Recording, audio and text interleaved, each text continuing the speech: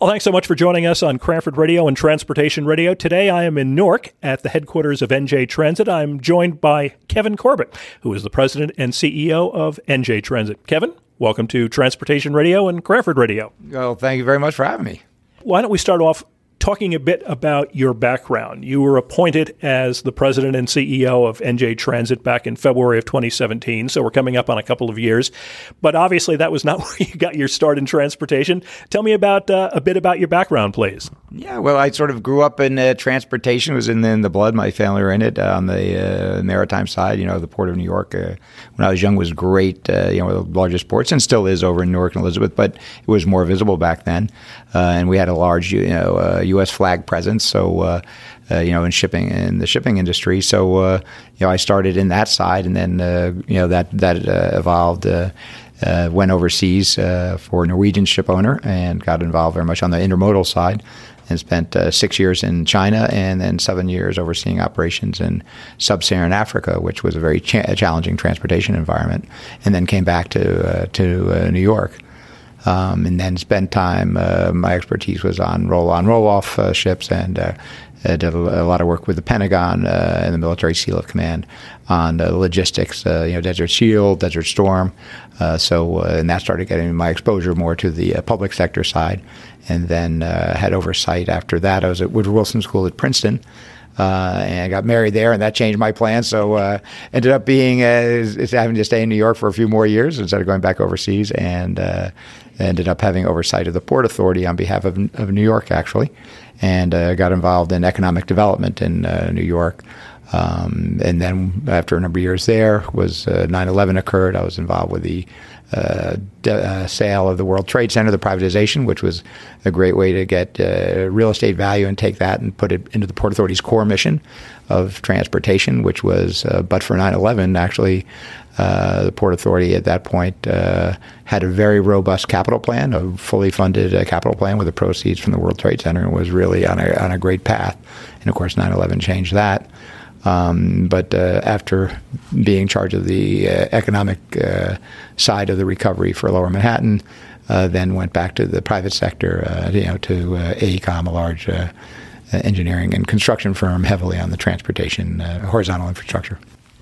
Now, having had a successful career, Governor Murphy comes to you and tells you about this job that he has in mind for you. Why did you give that up, and why were you willing to come and take on New Jersey Transit, which at the time was under a lot of pressure and having to rebuild in many ways? Well, it still is. I think when the governor first, it was more, a number of us were just sort of advising what we saw were the challenges in New Jersey for him facing as a governor and being elected. And when he, first mentioned it, I said no, but I could get him 3 good names. And he came back and said, well, what about if I allowed you to hire those 3 good names and you took the job? And, I thought about it. It's a great challenge. If you care about transportation, there's nothing that impacts people's lives more. We live out in Mendham, out in Morris County, and, you see how critical it is for lifeblood. And, a number of my friends, having been in transportation at executive level, working with transit systems around the country and around the globe, a number of my friends, we talked about it. I bounced it off them of what were the challenges. And, I like a challenge, and I think it's really important to New Jersey, as a legacy to really help get this right. After talking over with the governor and the senior staff, I said, I'd certainly, if I had the ability to hire a really good professional team and rebuild the ranks, and also get the funding necessary to be able to do that. You got a great management team, but without the funding, and they said they would do that, and been certainly pleased to have that support and start making some real changes. As I mentioned, you're coming up on your 2nd anniversary in February. In the 2 years that you've been here, what have been some of the surprises and some of the things that you've learned in the job?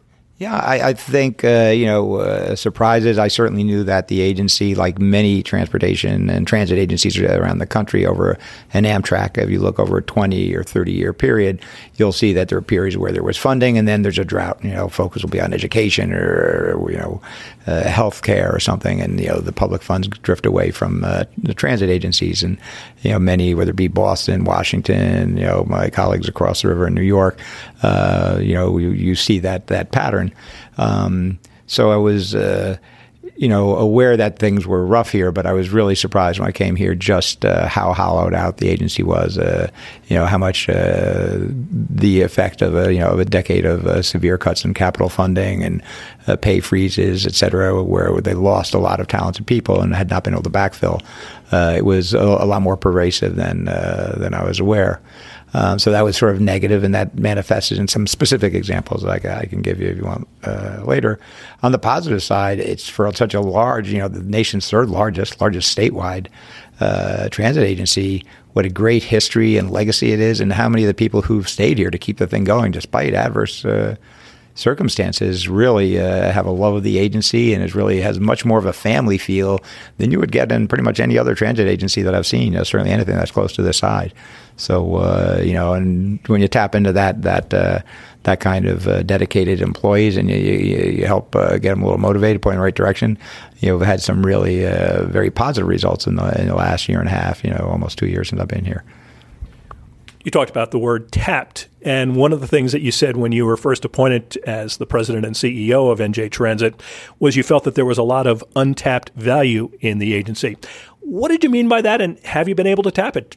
Yeah, I think as I said, there was a lot more of back to basics I had to get to than I anticipated. I know there'd be some, but it was a lot more. So we had to do a lot of, rebuilding the core. That's not so. The untapped, I think, is one on the human side. The talent pool here. There were people that had not been allowed to really reach their potential. So I think tapping into that was one thing.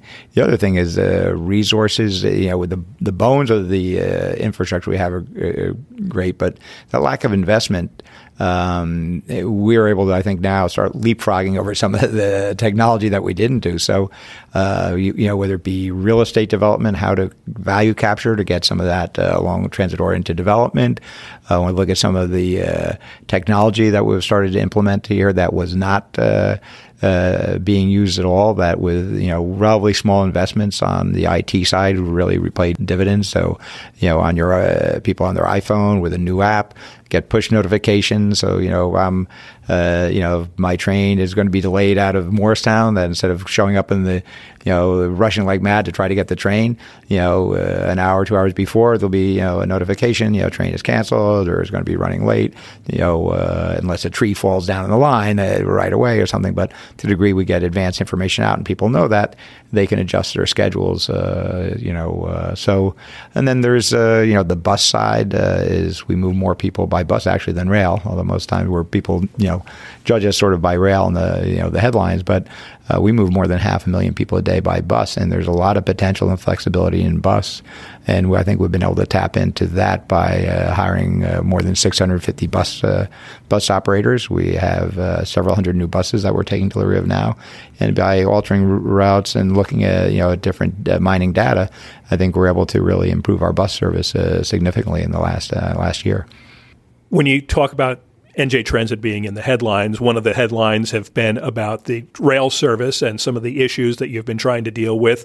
Positive train control, something that's been mandated by the federal government, is something that you have to be concerned with. Staffing so that you have enough crew members to run the trains. Give us a little bit of a status update, if you would, on those issues. Sure, glad to. I mean, it's one thing that people, sort of take for granted. They got a train, and the engineers, it's a lot like becoming an airline pilot. It's very demanding, very tough. We have a variety of kind of equipment they have to be, totally proficient on, be able to deal with.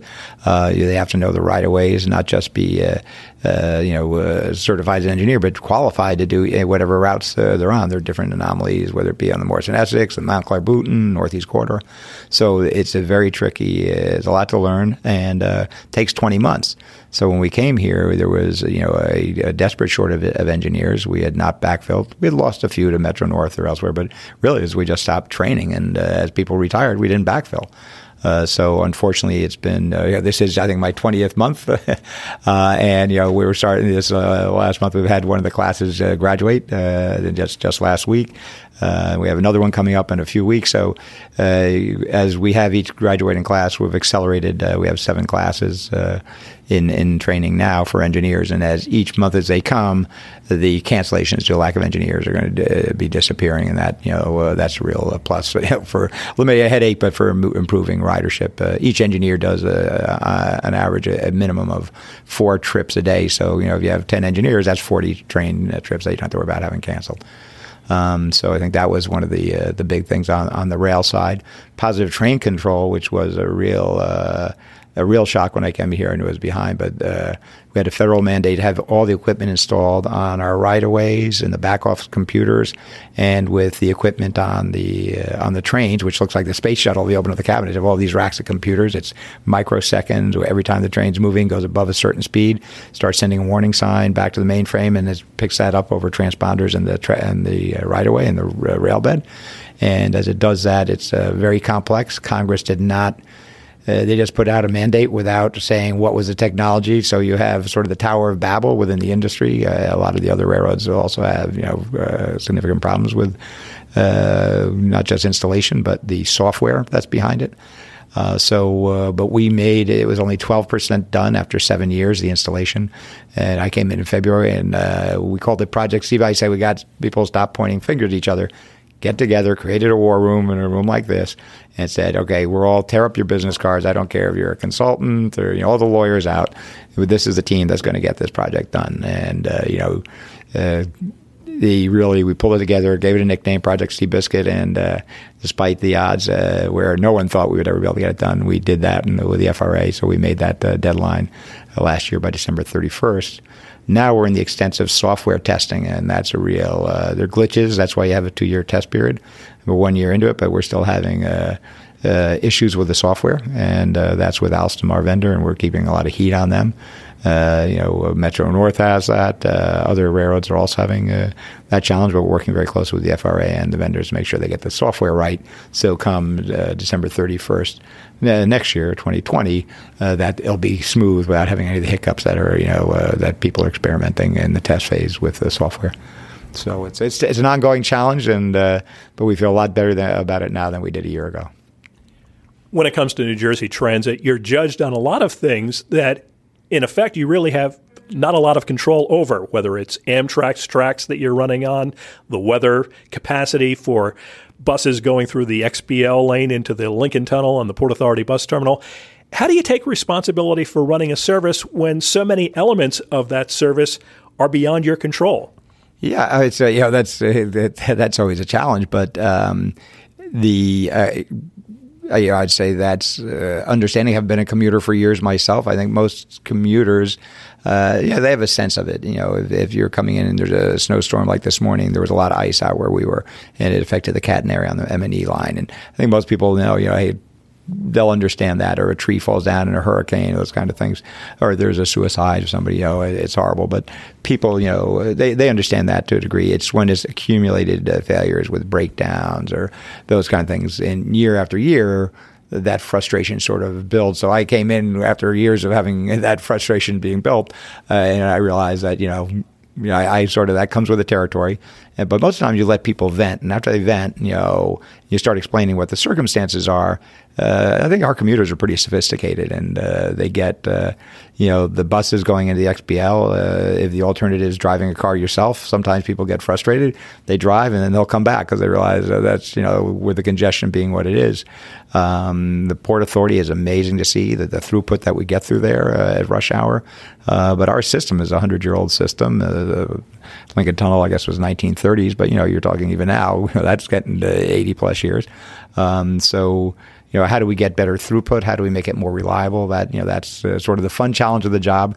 But to where we have limits, we really, one thing I've been trying to spend more time on is communicating better, to the public to understand that Amtrak in the Northeast Corridor. We were at war with them when I came in here. We patched that up, and we're now pooling our resources and putting a lot of that into significant improvements along the Northeast Corridor. Signal and catenary work are the major things that cause delays. We obviously have Portal Bridge as the other one. We have a good application to the FTA, both financial and technical application to the FTA. We're optimistic, keeping our fingers crossed that we'll get that approved sometime in the next few months. So the Gateway Tunnel is another thing that's bigger and caught up a lot of politics, but I think Portal Bridge will be a good example of Amtrak and ourselves working together to eliminate a significant headache on the Northeast Corridor that affects our reliability. So I think you work with your partners, the Port Authority, with PATH and with the Port Authority bus terminal, where PATH comes in right to our station here at Newark. And I think if you work collaboratively, we're all transportation professionals, and you get a little bit of that esprit de corps instead of finger pointing, I think you can get more done. Well, looking ahead, obviously, there's a lot of work that has to be done with New Jersey Transit, but it's not something that happens overnight. Capital planning, strategic planning. Tell me a bit about what's in the future for NJ Transit, both on the bus and rail side, for those kinds of plans. Yeah, well, I think it's really, as I said, there was no 5-year capital plan. We've done a lot of engineering, getting into all our facilities, all our equipment, our buses, rail cars, our light rail system. Certainly, the Hudson Bergen Light Rail. We're looking to. That's another untapped thing to be able to expand that up to the George Washington Bridge up to Englewood. So, but all that's going to take money. So we have a roadmap. We need to get a state of good repair, get everything up to repair, so we're not having breakdowns and all the things frustrate, and that we have the right of way is properly done. That the average age of the bus fleet and rail cars is down, so that you don't have breakdowns. Frankly, we have 50 plus year old engines, GP40s that go back to they go back to central New Jersey and the Erie-Lackawanna Railroad, and it's like sort of the cars in Havana. You see the old American cars. We're keeping them together with bubble gum. So we need to get that fleet and bring that down, and that's going to take billions of dollars really to get this system state of good repair, and then look at the other things which are expansion projects where we can really expand our service offerings, and that needs to have a coherent plan. So with dedicated funding, so people can say, okay, if we do these projects, that they can see specific benefits. The public doesn't want to give you money and just think that it's going to be water down down the drain. They want to see, okay, if you do these projects, we give you this money, we want to see it spent well. But I think over a 5-year period, we're going to come out with a robust plan that'll be out this spring. We also have a 10-year, working with McKinsey, we're got a 10-year strategic plan. So I sort of look at that. I feel we've sort of stabilized the patient now, and now it's ready. Okay, we're getting back on our feet. What do we need to do really in a disciplined way over the next 5 to 10 years? So we're going to have a 10-year strategic plan coming out in a few months, and a month or two after that, our 5-year capital plan, which I think will be a good roadmap and get public input on it. This is where we're going to go to meet, make sure that we're a first-class transit system. So it's not about Kevin Corbett. If I'm gone tomorrow, that there is a clear roadmap and that we have institutionalized really professional management and a robust labor force, so that it's not sort of robbing Peter to pay Paul. That it's properly run and properly funded. On the Raritan Valley line, it was just last month, November of 2019, that the midday and off-peak one-seat ride came back on the Raritan Valley line. They've been clamoring for one-seat service on the Raritan Valley line during peaks and weekends. Do you see that in the immediate future, or when do you see that as a possibility? Obviously, capacity is something of an issue there. Yeah, certainly fully, as a transportation, geek, I certainly would like nothing more. We're in the transportation business, so we want to make it as robust as possible.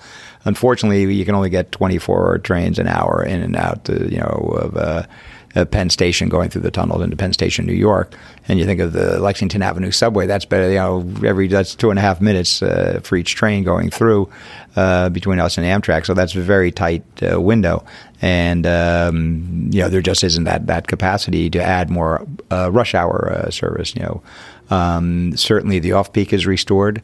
As far as weekends, we're looking at that. The legislature has funded a study. I think it's being signed into law. There was or will be in the next few days for us to fund a study about full RVL. But realistically, the only way you could do that would be either replacing some of the other trains that are going in currently, or when the tunnel is built, to be able to have that extra capacity with Portal Bridge and the tunnel, that would be able to get more capacity and then start having more direct for the RVL.